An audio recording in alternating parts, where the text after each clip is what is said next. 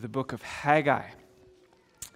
Haggai. We just finished a series in Jonah. You'd be in the right neighborhood if you turned to Jonah, but you'd have to go a little further right, and you would come across Habakkuk and Zephaniah, and then you'll see Haggai. If you have a pew Bible, that's page 769.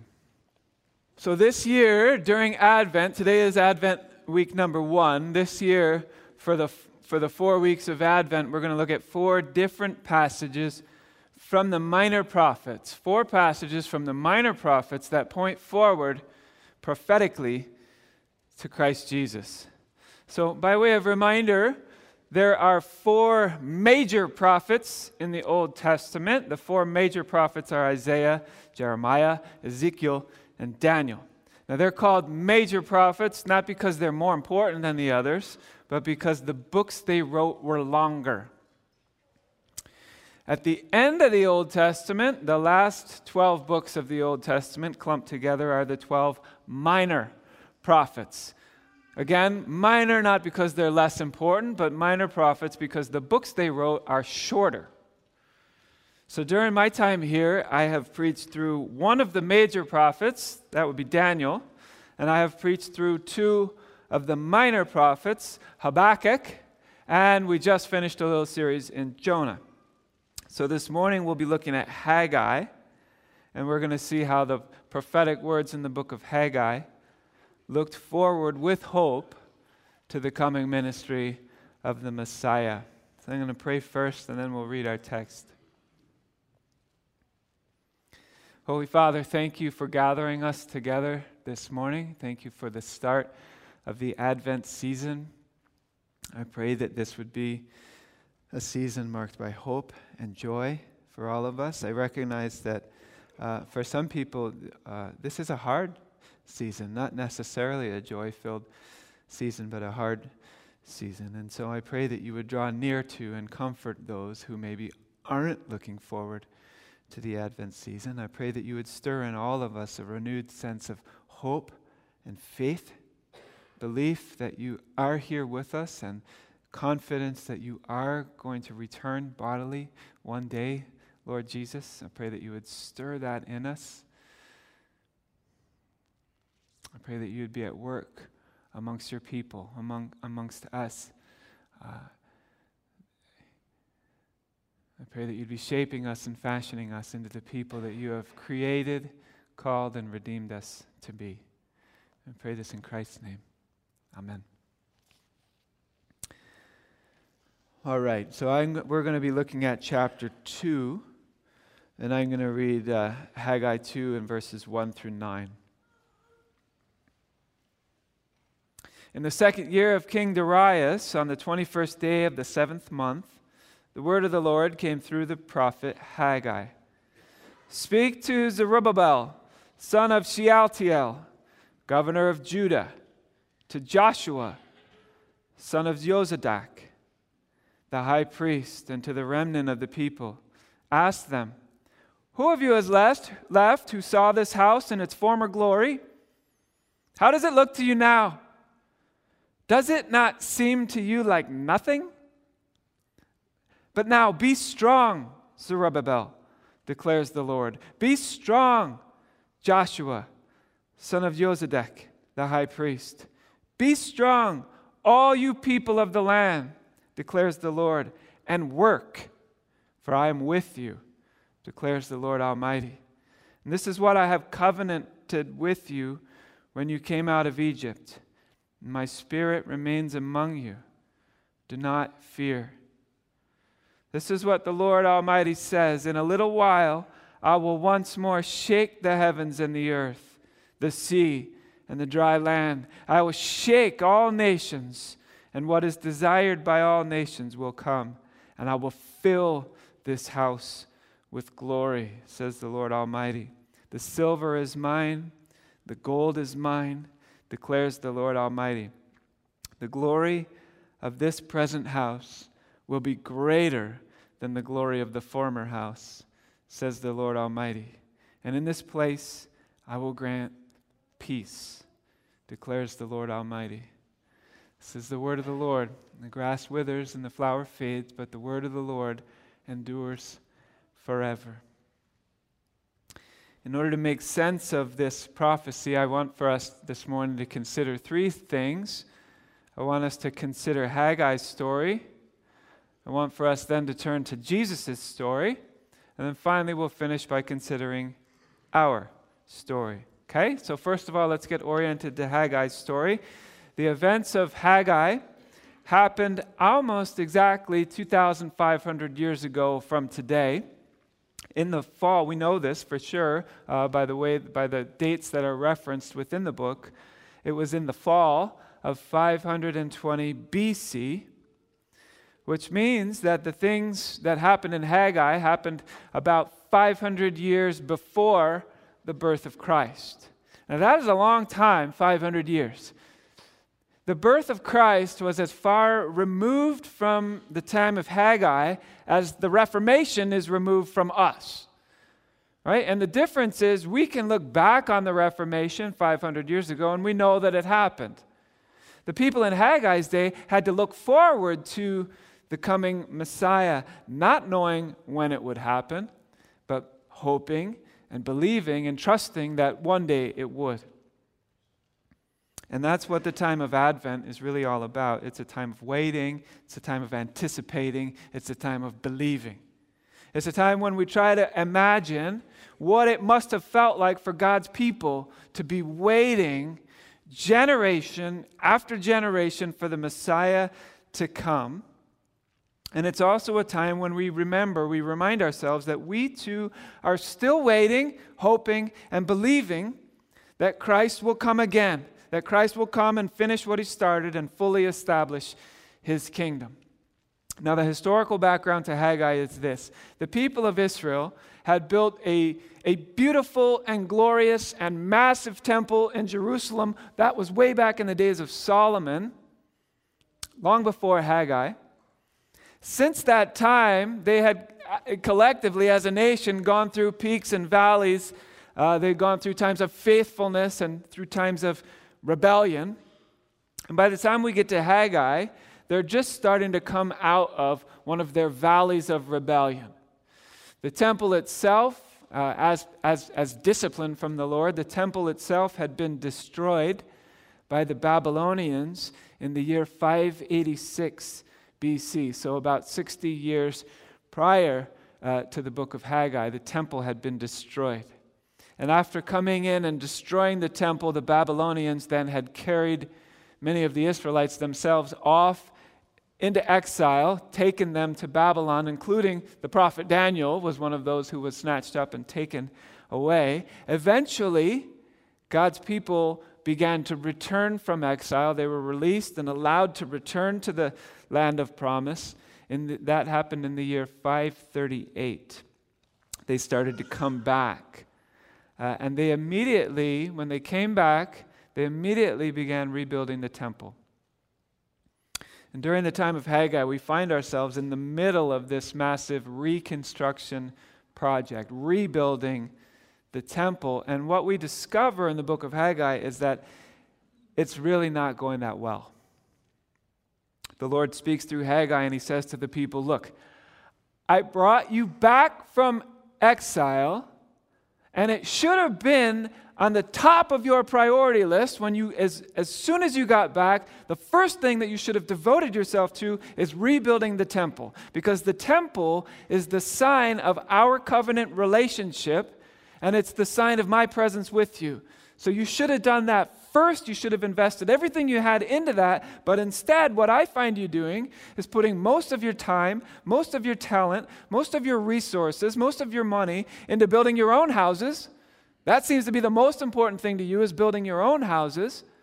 And you're barely giving anything, any time or any money into the rebuilding of the temple. That tells me that your priorities are all wrong.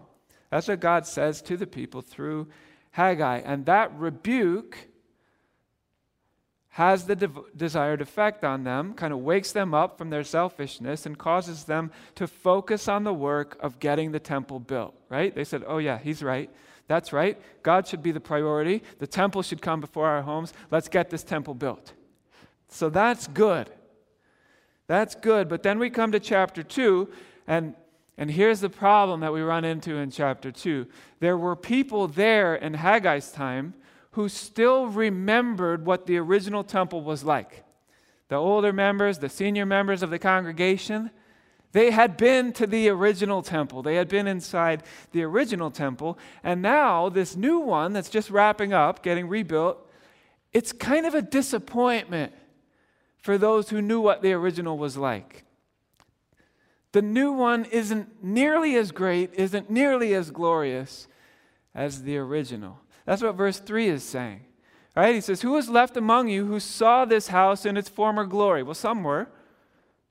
How do you see it now? Is it not as nothing in your eyes? Right? To the people who knew the original, this new one, not so impressive, not so great. It's all right, it's okay, it's a temple, but it's nothing like the first one. You know what that feels like? Right? To wait and wait and wait and anticipate something, and then when that something finally arrives, it's a disappointment. You know that feeling? That's a pretty bad feeling.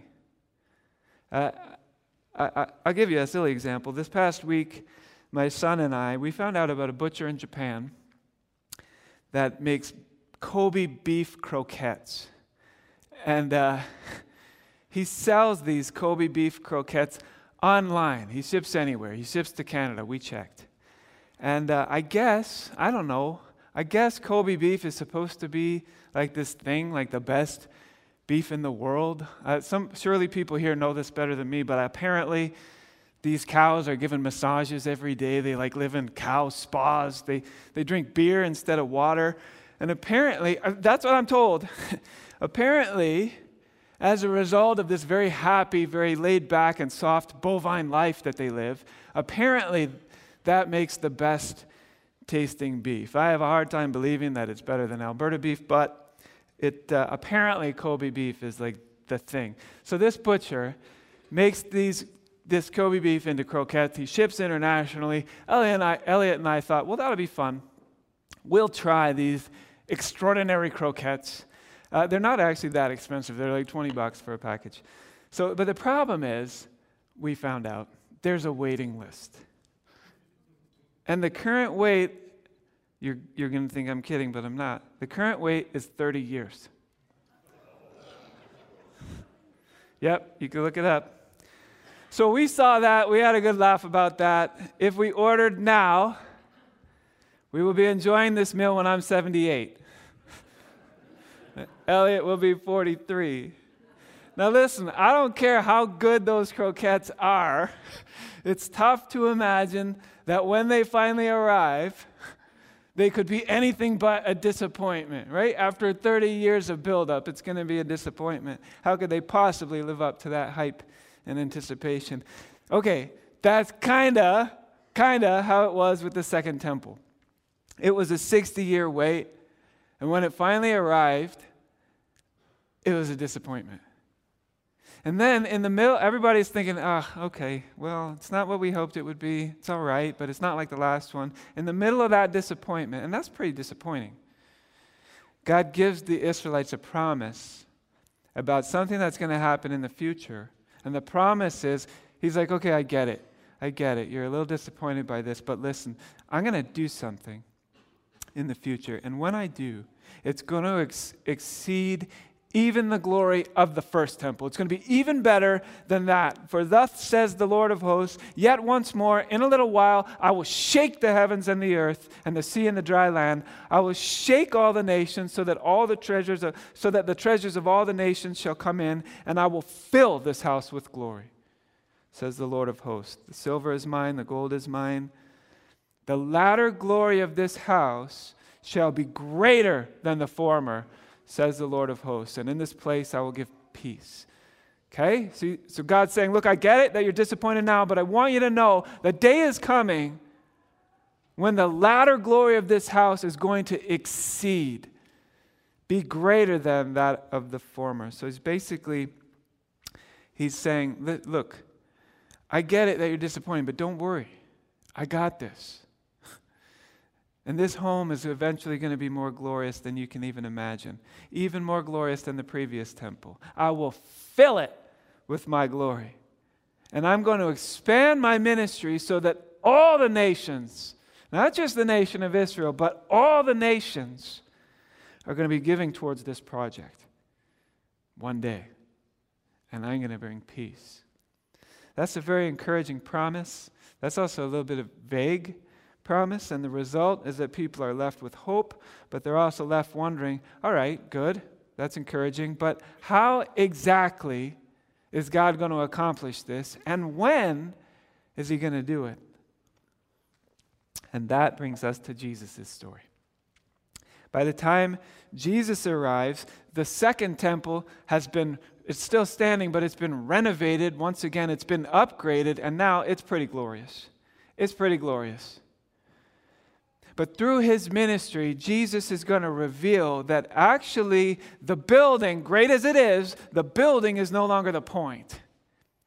Jesus has come to fulfill Haggai's prophecy in ways that no one really expected, in ways that aren't really about a building. We get a clue to that right at the beginning of the book of John. Remember in John's prologue in the opening, he says, "And the Word became flesh and dwelt among us, and we have seen his glory as of the only Son from the Father, full of grace and truth." And I expect that I expect you've probably heard that the verb there, dwelt, right? The Word became flesh and dwelt among us. The word there is literally tabernacled.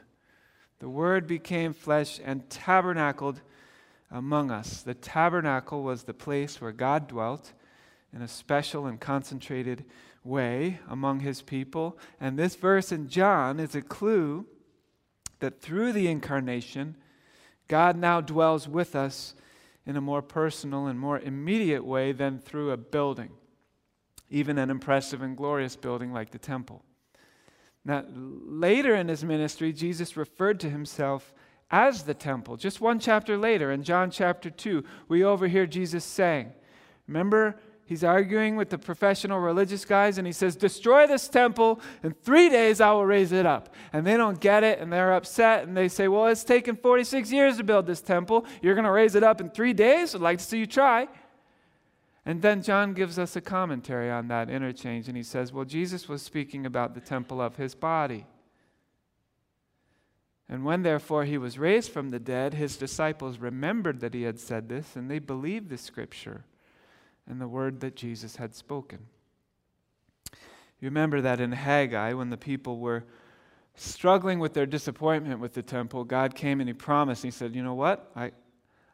Here's my promise to you. One day, I'm going to fill this house. I'm going to fill it with my glory. And the latter glory of this house is going to be greater than the former. And in this place, I will give peace. Well, in which place? In the temple. In which temple? Not the building, but the person, Jesus Christ, the Prince of Peace, who came to bring us back into covenant relationship with the Lord of hosts. It turns out we're the exiles who were taken captive and brought into exile, and who have then been brought back and brought near to God through the ministry of the Messiah. Now remember how in Haggai's time the people rebuilt the temple, and then they were disappointed because it didn't match their expectations. The same thing happened with the temple that is Jesus. Jesus came. He tabernacled with them. He was God with them. He came proclaiming the good news of the kingdom of God. He claimed to be the Son of God. He made the statement, "I and the Father are one." And then he died. He died a shameful and painful death. And it was an embarrassment to his followers. And once again, the people of God are left disappointed and confused. We thought we knew the plan. We thought things were going according to plan, and now this. And we're disappointed again. He was supposed to be the one. We thought we had this thing figured out. We thought that Jesus was going to overthrow our oppressors, establish his righteous reign right here, right now on earth, and now he's dead. Of course, that wasn't the end of the story either. Death didn't win that fight. Remember what he said, destroy this temple and in 3 days I'll raise it up. Sure enough, 3 days after his death, Jesus rose again from the dead. The temple of his body was rebuilt and hope was restored. But the story doesn't end there either. Remember, the theme of Haggai is rebuilding the temple. It gets rebuilt. It's a disappointment. God says, okay, but better things are coming. Jesus comes, claims to be the temple. He gets killed. The people are disappointed. Then he raises again from the dead, and everyone's rejoicing and hope is restored. But then there's another plot twist. He goes away again. But listen to what he says about that. He said, before he left, he said, I tell you the truth, it's to your advantage that I go away. For if I do not go away, the Helper will not come to you, but if I go, I'll send him to you. That's one of the first biblical indications that God's plan in the new covenant is to turn his people into his temple. We, the people of God, will be the place where God dwells on earth in a concentrated and special way. And now we start to see what it was that God was talking about through Haggai all those years ago. He said, I'll fill this house with glory. The latter glory will be greater than the former. And in this place, in this house, I will give peace. And the people heard it, and they looked at their second-rate temple that they had just built, and it didn't even compare with the former glory. And they said, really? How? Because they thought that God was talking about bricks and mortar, but he was talking about his Son, his Spirit, and his people. And so then we get to 1 Corinthians and chapter 3, a verse that I was referencing in the children's message, where God says, do you not know that you are God's temple and that God's Spirit dwells in you? That's addressed to the church. You are God's temple. God's Spirit dwells in you, for God's temple is holy, and you are that temple. And we realize, oh, that's the temple that Haggai was talking about. We're the temple. God's people, the church. We are the place where God dwells on earth in a special way. We are the place where God has established his peace on earth. And similarly in 1 Peter in chapter 2 we read, as you come to him, a living stone, rejected by men, but in the sight of God chosen and precious, you yourselves, speaking to the church, you yourselves, like living stones, are being built up into a spiritual house.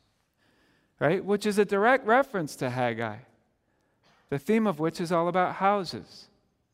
God's house needs to be rebuilt, but the people are focusing on their own houses. Finally, they get their priorities right. They build God's house, but it doesn't turn out great. Now, 500 years later, we discover that God's plan is for his people to be his house. A house made of living stones. And maybe we hear that and you think, oh, great. The prophecy was given in Haggai. It was fulfilled in Christ. It was expanded and passed on to his people. The end. But it isn't the end. Despite already being indwelt by the Spirit of God, which we are, we have not yet arrived at our final destination. And in this life, we still experience disappointment. And that's one of the things that makes the Advent season so powerful. It's a season of waiting. It's a season of anticipating. It's a season of hope. Hope implies that all is not as it should be right now, but it believes that one day it will be.